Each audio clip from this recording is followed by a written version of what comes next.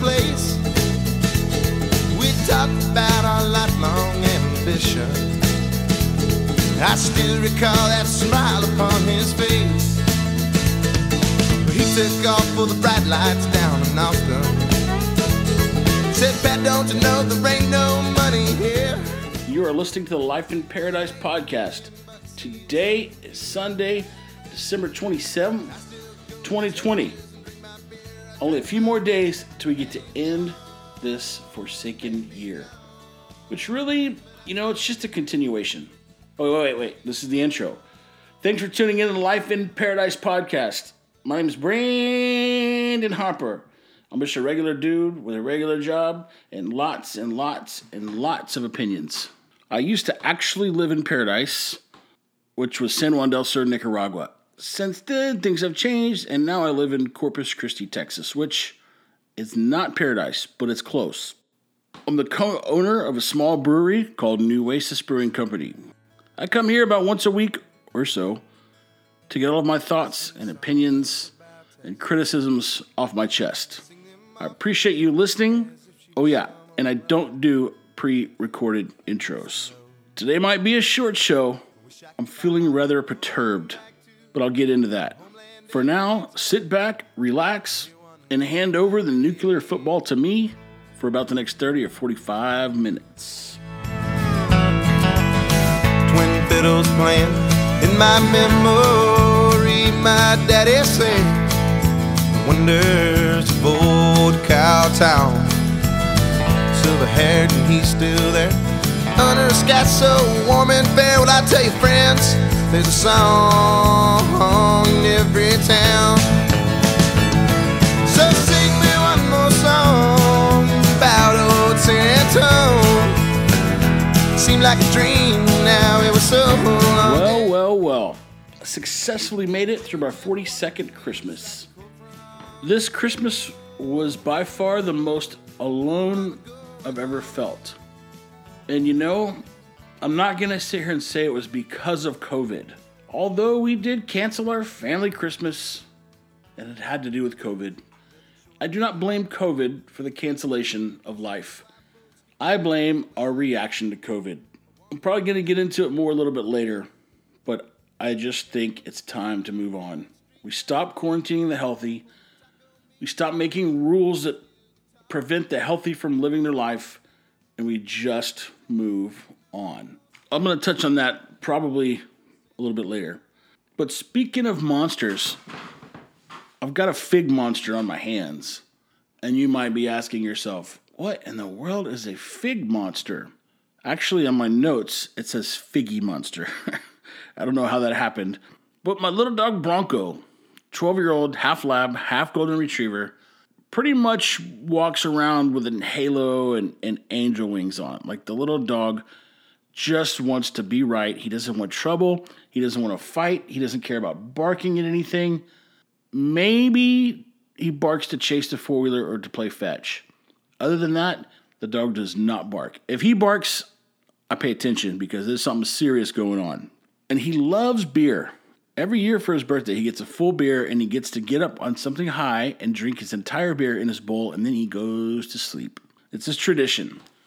But anyway, I was outside in the backyard last week, and I have a fig tree that a friend of mine gave me. She planted it. It was real small, and now it's grown. It's probably 3.5, 4 feet tall, and it's starting to produce little figs. And I looked over there, and Bronco was plucking the figs off of the tree and actually consuming them. He would also root around in the ground and pick some up off the ground and chew them up. And I think that if I wouldn't have stopped him, he would have plucked every ripe fig off that tree, which has got to be great for a dog to realize that they just have like a fig buffet that they can go to whenever, because, most of their lives they're spent waiting for us to feed them. But once he learned that he could go to that fig tree and get a little snack, I opened the door. He just runs over there to it every time looking for purple figs to eat. I think it's funny. At first I was like trying to stop him, I was like, Bronco, stop. Don't eat that. Don't eat those figs. And then I'm like, I'm not going to eat those figs. There's only it's a small tree, so there's like 5 or 10 figs at a time. One day, you mark my word, I will make some fig jam, and Bronco will have to share his figs with me. But until then, I don't care if he eats the figs. I should probably do a quick search and make sure figs aren't poisonous to dogs, but he's eaten a lot nastier things in his day. I've also got a lemon tree in my yard that is jam-packed full of lemons. And I know it sounds great, like, oh, fresh lemons, yay, you've got fresh lemons and lemons. You have all the lemons you could possibly want. My problem is that nobody wants lemons in December. I don't know if my lemon tree is confused or what, but it produces lemons like November, December. And I remember last year, I spent an entire Saturday or Sunday playing with lemons. I picked them all. I peeled them. I made lemon candy. I made lemon juice. I made lemon simple syrup. I made lemon ice cubes. I made anything. Oh, limoncello. I made a dozen bottles of limoncello. Anything you can think of with lemons, I did it. I'm not doing that this year. I'm going to pick them, try to give them away, and I'm throwing away whatever doesn't get used. But is it normal to have lemons that produce in December? It's probably confused because of the climate, if I had to guess. Corpus Christi really, really confuses people with its climate, even the weatherman. You know what I'm sick of? I'm sick of people deeming words and phrases offensive. I'm sick of people making policy and decisions and rules based on feelings. And when you'll hear this more frequently, is if there's let's just say there's been a school shooting. Hopefully we never have one again, but let's just say there was one. And someone speaks out and says, statistically, school shootings don't happen very often. And then there's always someone that says, you can't say that unless you have kids in school. It's a different story if you have kids in school and they can get shot and then you'd feel different. But I'm of the mindset that we don't need to have those feelings in order to make decisions, because we can all agree that we want 0 kids to be shot. Whether we have kids or don't have kids, nobody wants them to be shot in school. So the argument of you can't say that because you don't have kids is completely invalid to me. And I feel the same way with phrases that are getting canceled left and right. That people are just randomly picking phrases and words to be offensive. And I don't even know if there's a need to go into details or to give examples, because we all know what I'm talking about. You know what? I will give an example. Let's just use I think the Cleveland Indians are going to be the next group to delete the word Indian from their name, their mascot. They're going to pick a new mascot because Indian is, I guess it's offensive. It's really kind of funny to me, actually. The word Indian, it's like, so it all goes back to when Europe was exploring the West, right? They showed up to the Caribbean or in the U.S. and they're like, oh, we found the Western Indies. And then so these people come out and we're like, oh, you're Indians. And come to find out, nope, this is a new world. But we're still going to call you Indians. So it's like, wait a minute. We've all figured out that we're not actually in India. There are native people to this continent, but we're going to still go ahead and just call them Indians. How silly was that? So now, here we are. When we refer to Indians in the U.S., we have to either say feather or dot, whatever the term is. We have to distinguish between the two. And for whatever reason, somebody feels the need to rename sports teams that have anything to do with Native Americans.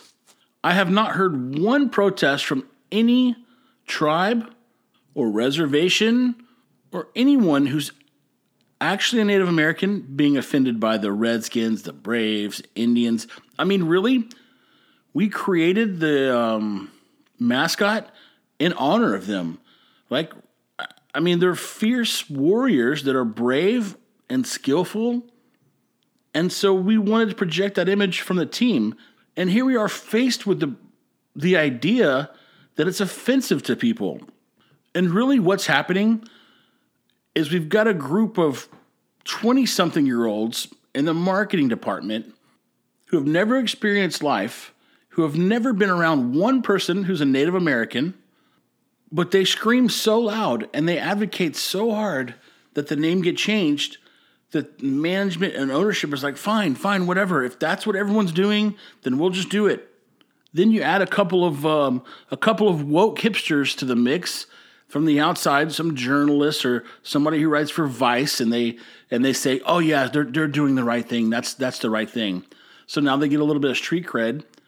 In the meantime, it cost them a fortune to do all this, and no one's even offended. Listen, I would totally understand if there was some term that we used to describe Native Americans. I don't even know what that would be. And it doesn't really matter, because you can apply that to, let's just say that there was a derogatory term for black people, and there was teams named after that. And everyone could agree that this was an offensive word, or it was unacceptable to use in public. Okay, change the names. You change the names. But don't go searching for something in order to try to gain some respect. And I really do think that's what's happening with some of these teams, is that you've got these people in the marketing department who are like, look, we're the Redskins. We could say that it's offensive. We're going to get a bunch of attention. We're going to get a bunch of media coverage. And we could change the name at the same time. And so that's how they pitch it to the owners. I mean, at some point, we're going to have to stand up and say, no, this is not offensive to everyone. Because what metrics are they using to determine whether or not something is considered offensive? And there are plenty of words that we don't need to use metrics. We don't need to take a study to figure out if the N word is offensive. We all know that. And yes, I realize it's only offensive if some people use it a certain way. I get it. So we don't use it that way. And we sit around, other people sit around and whine about the way that black people use the word, but they don't do anything to change anything. So there's that. My opinion is the words don't matter. It doesn't matter what you say. It matters how you feel. It matters your intentions behind the words. And if you're applying them to one specific person, or if you're applying that adjective to a subset of people, and maybe it's an incorrect stereotype, then yes, that does matter. You should not do that. But if I see a bum and he's sitting on a bench and he's just drinking wine all day, I'm going to call him a wino. If I see a guy that's front teeth are all rotted out from smoking meth, and he's got sores all over him, and he doesn't work, and he's got a different car every week of the month, yep, I'm going to call him a meth head. I will, because they're a meth head. They do meth, they're a meth head.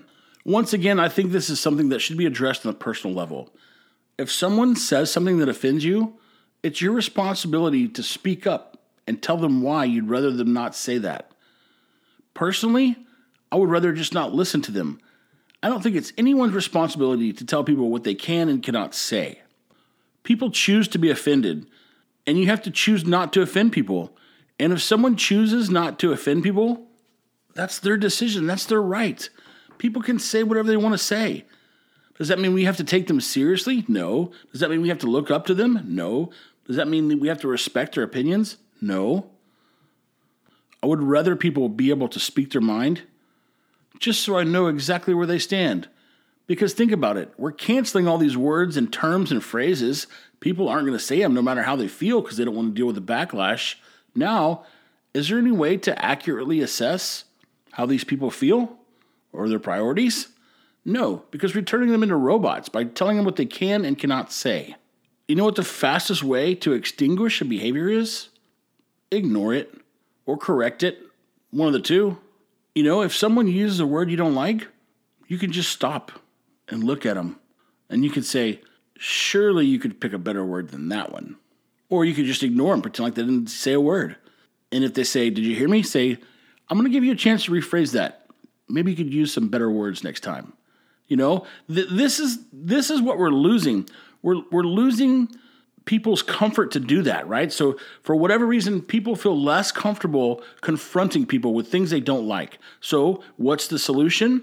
The solution is tell Big Brother, the government, to step in. And now you be the referee. And now you tell this guy what they can say about this guy, and this guy what he's not allowed to say about this guy. And it's just another facet of our lives that we're unlearning how to sort through problems. To me, this is a huge issue.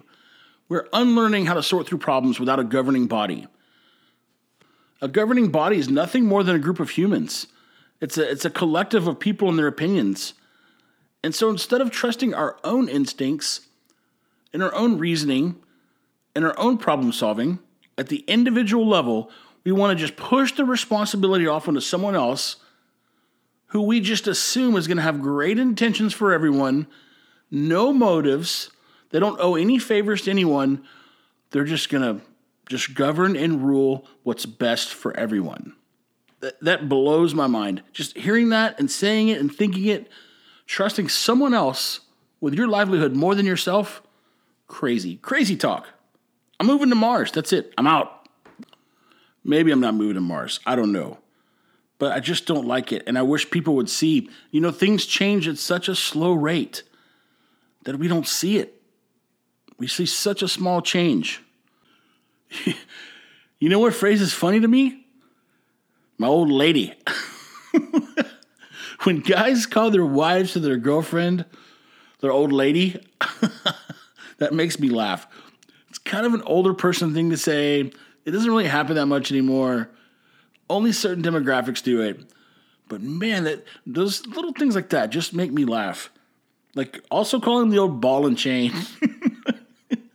The old ball and chain. Because I think about what happens when you tie a ball and chain to someone's ankle. Like they can move around and they could be free and they can go do things kind of, but they don't have all the freedoms that they used to have without the ball and chain attached to their ankle.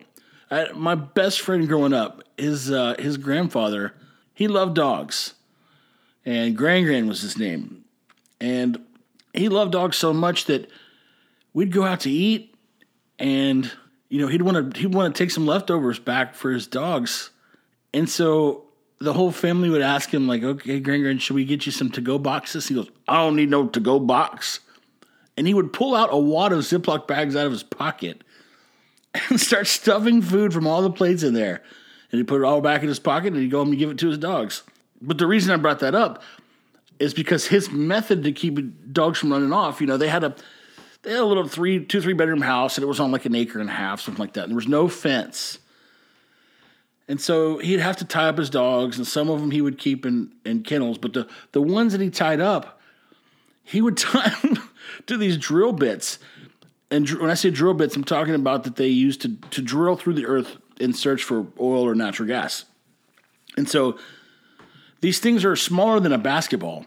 But they weigh a ton, not literally a ton, but they weigh a bunch, 75, 80 pounds, something like that. Very, very, very dense metal. And so he would tie his dogs up to that so they could move around the yard, but they weren't going to go far. Oh, that's so funny. So, yeah, anyway, the old ball and chain, I think that's a very, very funny term. I don't know what else, just that. It's a funny term, and no one has found those types of words offensive. The old lady, the old ball and chain, It's only certain groups of people that we're out to protect. And those groups of people, they don't even stand up and complain. It's the strangest phenomenon. Speaking of phenomenons, our family Christmas was canceled at the last minute. Somebody was around somebody who think they tested positive for COVID, so everybody just flipped out, scrapped the whole thing, and I spent Christmas alone. I did go over to a friend's house for a little bit. My buddy Dean, who's a chef, and man, there's not many better places to go on Christmas than to a chef's house because he did it up right, man. He had this roasted turkey and this beef tenderloin and all kinds of stuff. But yeah, other than that, I spent my day alone with my Christmas present to myself. So the day before Christmas, driving home after work, I thought, I'm going to go buy myself a Christmas present. I'm going to leave it in my truck, and then I'm going to get it out Christmas morning. And whatever I buy, I'm going to do whatever it is I intend to do with it. So I was like, you know what? I'm going to go buy myself a remote control car. And having a remote control toy this isn't my first rodeo. I've been known to have a few remote controlled things lying around. The last one I had was a gas-powered remote control truck. And man, every time I got that thing out, something would break. And they make these things that are so powerful that, they run 40, 50, 60 miles an hour. And when you hit something going that fast, it just destroys it. So I went by the hobby shop and I said, I want that car. And I'd done some research, figured out what I wanted, got it, brought it home, took everything I had to not take it out of the box, but I got out the battery and I got it charged. And then Christmas morning, I woke up, I made me some coffee, a little bit of breakfast, and I put my car together, and I drove it, and I drove it, and I drove it, and I drove it. I have a pretty good-sized backyard, so there's just enough space in there to get it up to full speed. But yeah, super fun. I love remote control cars. They're so nerdy. I get it. I know, but they're fun. Maybe one day I'll get into drones, but it's just so windy here. I feel like drones would be pretty tough, but this little car's fun. It's got a top speed of 60 miles an hour. It'll ride a wheelie. It'll flip over. It'll jump. It'll bash. It'll do whatever you want it to do. Gypsy hates it. She chases it and barks at it, acts like she wants to bite it. So that was my Christmas present to myself. I remember being a kid, and obviously it doesn't bring the same amount of joy, but I remember being a kid and like wanting something for 6 months, and then, man, you couldn't hardly sleep the night before Christmas. And then you wake up at 4:30, 5 o'clock in the morning, and you're not sure if you should go wake up your parents or just go in there and see what Santa Claus brought, or you walk out there and you take a little peek and it's dark, you can't really see. And then it comes time to walk in there. The parents tell you, don't come in here yet. Don't come in here. You wait in your room. And then they get all set up with the camera and you're rubbing the sleep out of your eyes. And you're walking in there and you see the remote control car. And at that point, everything else goes blurry. Nothing else matters. You got this car. You got the controller. This thing is like emitting waves of light and pleasure. And man, I wish so bad that we could instill that feeling in ourselves. Go back and relive that. I don't think it's possible. I don't know. You know, I think seeing your kids have that experience is probably as close as we can get to it. I don't know for sure, but that's what I'm guessing. I don't have kids, but if I did, I would think that that's probably pretty close. Other than that, a winning lotto ticket might do the trick. Speaking of winning lotto tickets, I'm sure most of you are aware that the House bill made it through to Trump's desk so that we could get our $600 stimulus check money. And he didn't sign it. He did not sign it. He said, oh no, I want $2,000 per person. And then he went on to dissect the bill and talk about all this foreign aid that was in there and money going for this and money going for that. That was unnecessary. And then so I did some research and I figured out that the bill that was going through there was an appropriations bill. It was basically, they create a budget every year for the federal government and they allot money. So this much money goes to this much for that, and then all gets assigned. Well, then they have to create a bill that goes to a law that allows that money to be created or spent or redirected or managed or whatever. And so they just combine the two bills. They combine the COVID relief package with it's called an omnibus bill. And so they put those two together. Well, I don't know if Trump understood that or didn't understand it, but he went through it and he said, why are we only giving $600 a person? You know, we're giving this much money to Israel and this much to Iran and this much to Pakistan. But in reality, that money had been allocated long ago. And so, you know what, though? I wish in times like these, we should cut our foreign aid money. Now, what a lot of people don't realize is that we get something for that money, right? So when we give money to a country, it doesn't come without a string attached to it. You know, in Israel, we give them money so that we have a home base in the middle of a hot zone. And so every country that we support or give money to, they repay the favor in one way or another. But in times like these, I would be perfectly fine with renegotiating these deals or saying, hey guys, we're in a bind. We're not giving you money, Uzbekistan. Sorry, we don't need your natural gas. We're in our own bind. Figure it out. We'll see you next year. So I don't know. It's going to be interesting to see what happens. I think if he doesn't do anything, it becomes law automatically. I'm not sure. Don't quote me on that. I don't want to be one of those people that just acts like they know what they're talking about because I'm really not sure. All I know is it'll be interesting to see what happens.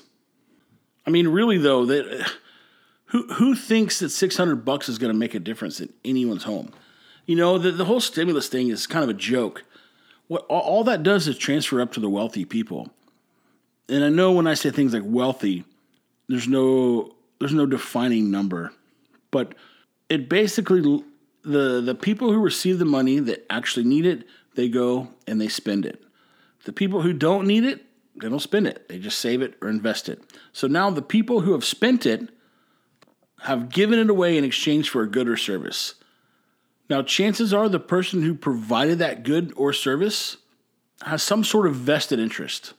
Either it's a small business or it's a big business, but they now have $600 they didn't have. The product is now in the hands of the person who spent it. So that wealth stays with the wealthy, right?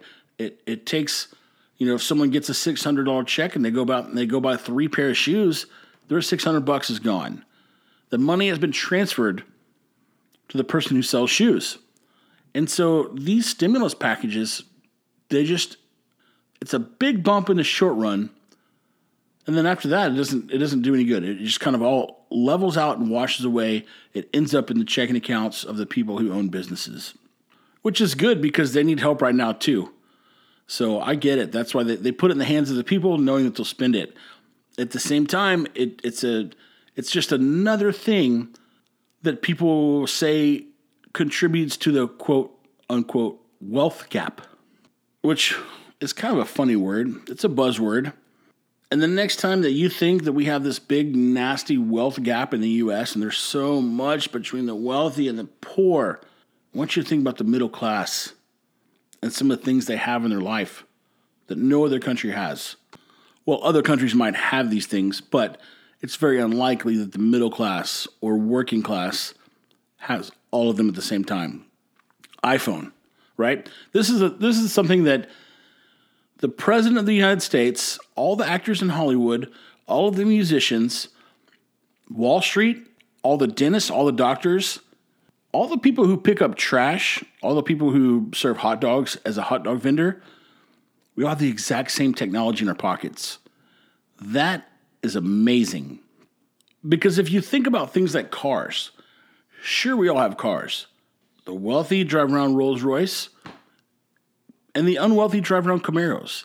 Now, they both still have cars, but they're very, very different cars. But things like iPhone, it's the same iPhone. The iPhone 12 Max Pro Super Duper blah, blah, blah is the same. And it's not unreasonable for someone who makes $40,000 a year to have one.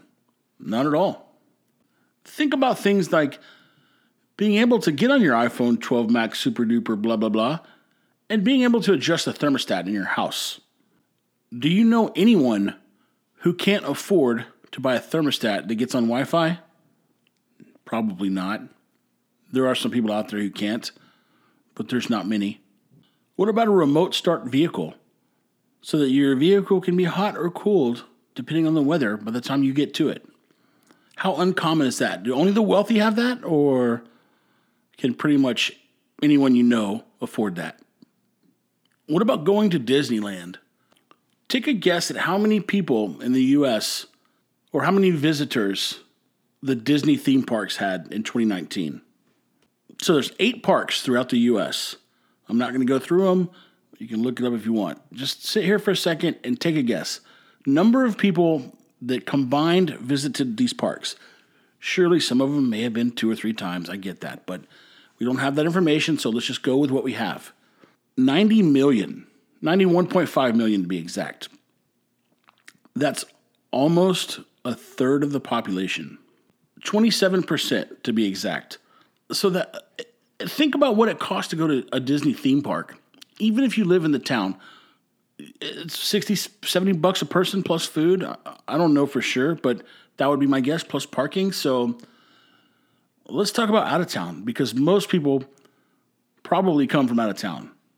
You got to travel there, which means you either got to buy fuel or you got to buy plane tickets or bus tickets. Now you got to stay at a hotel. You have to eat all of your meals out, or I guess you can pack peanut butter and jelly sandwiches, but most people eat out.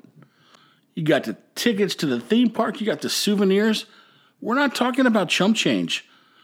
We're talking if you have a family of 4, I'm just going to shoot from the hip. I'm going to say $5,000 to $7,000 would be on the frugal side. Now, that's a third of our population that just went to the Disney parks. I'm sure there's another third that went to other places. So I'm not going to make up statistics, but you can see that a large portion of our population spends $5,000 to $7,000 on a vacation. Now, how can you sit here and tell me that our middle class is it's struggling and that they're not going to make it and that we have a wealth gap? No, we really don't. We really don't have a wealth gap. I mean, we do, but the people at the bottom of this gap are the people that a vast majority of the people within the bell curve are completely fine.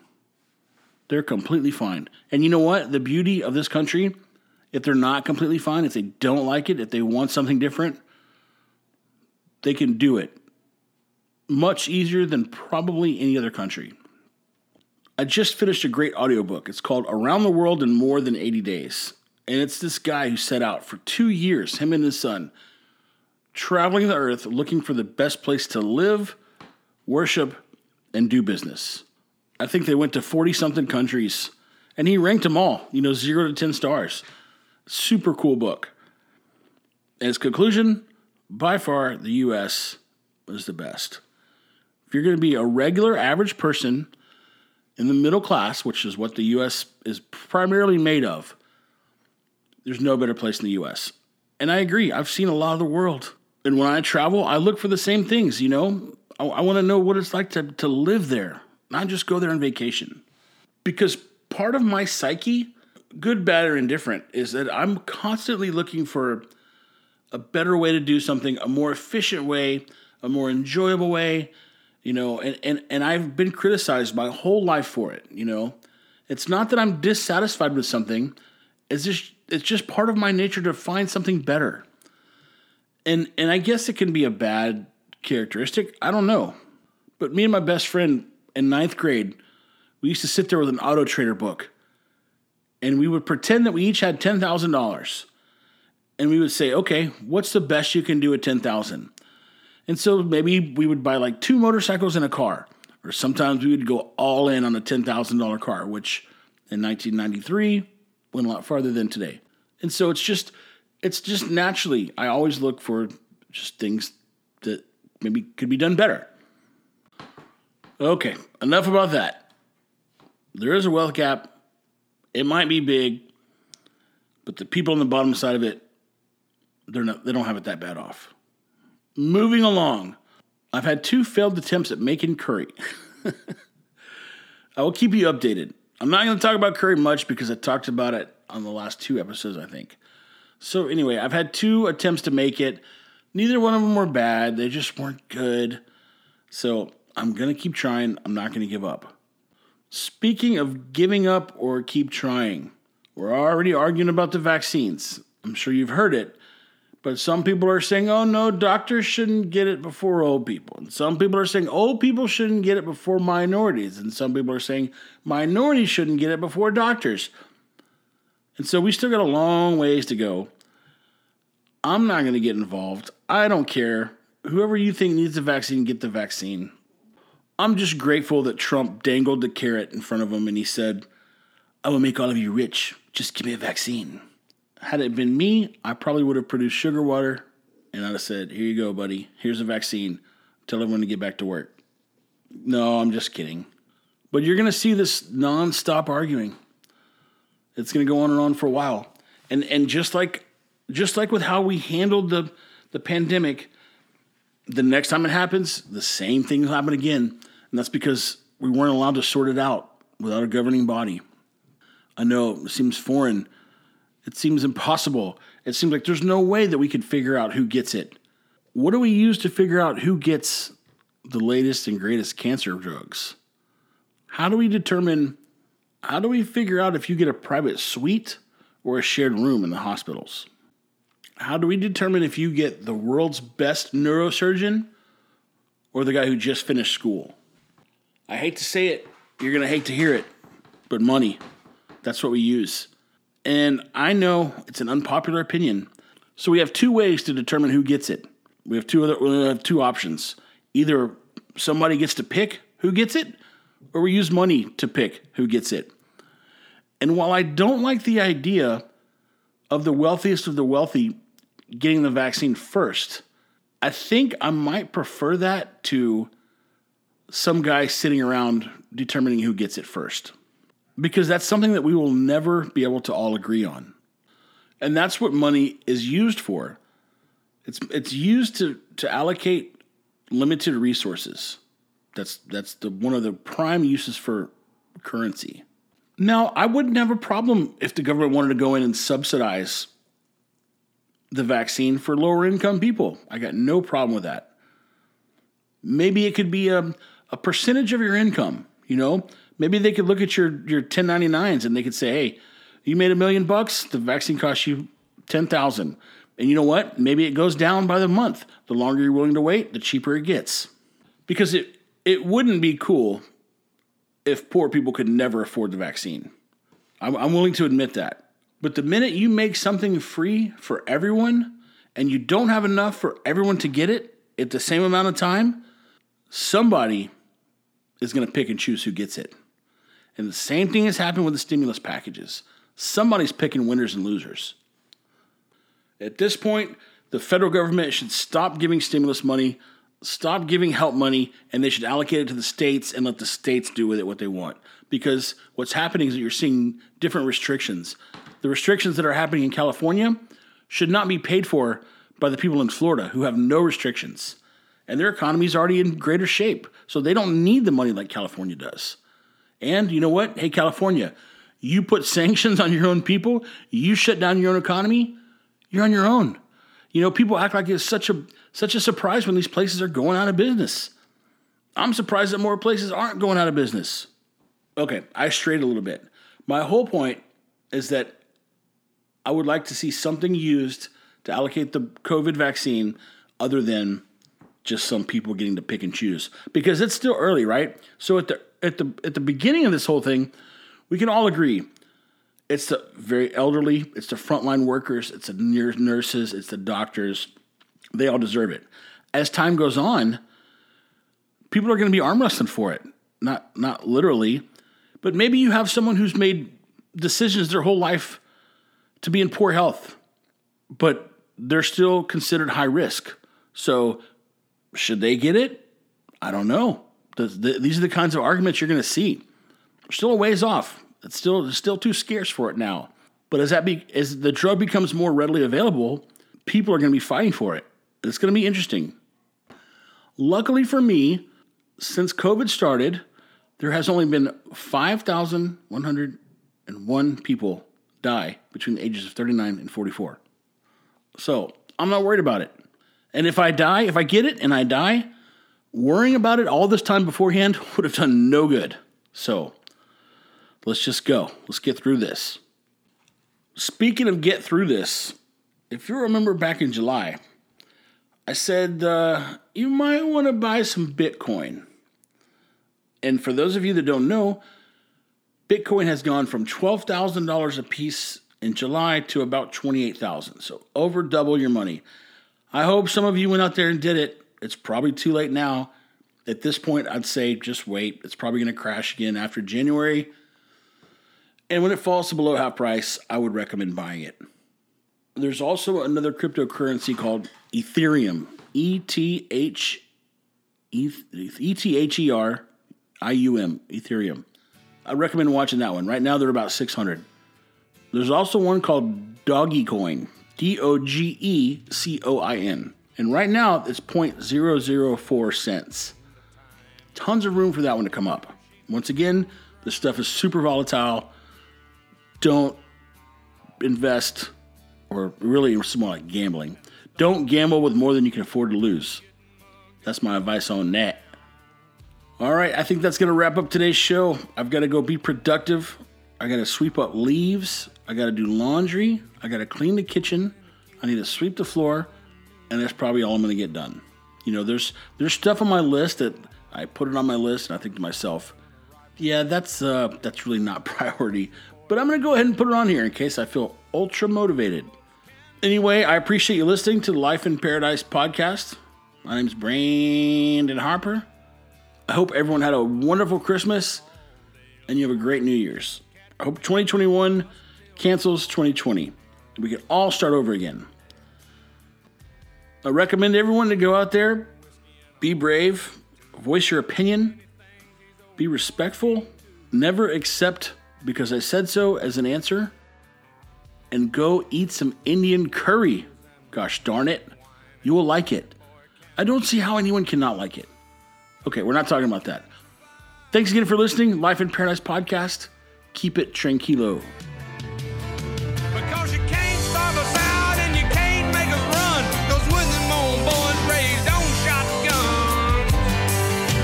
We say grace, we say ma'am. If you ain't into that, we don't give a damn. We came from the West Virginia coal mines and the Rocky Mountains and the western skies. We can skin a buck, we can run a trot line, and a country boy can survive. Country folks can survive.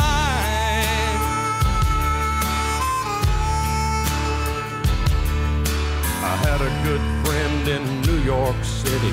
He never called me by my name, just Hillbilly.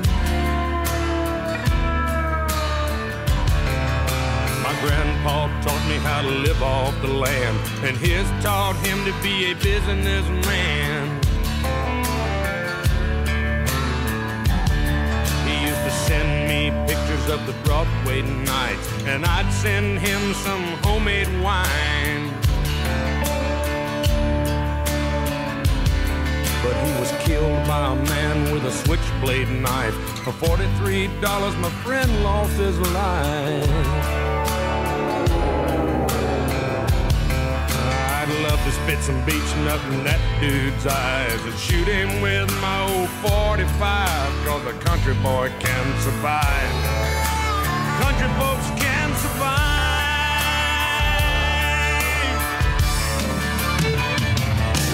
Cause you can't stop us out and you can't make us run, cause we're them old boys raised on shotgun.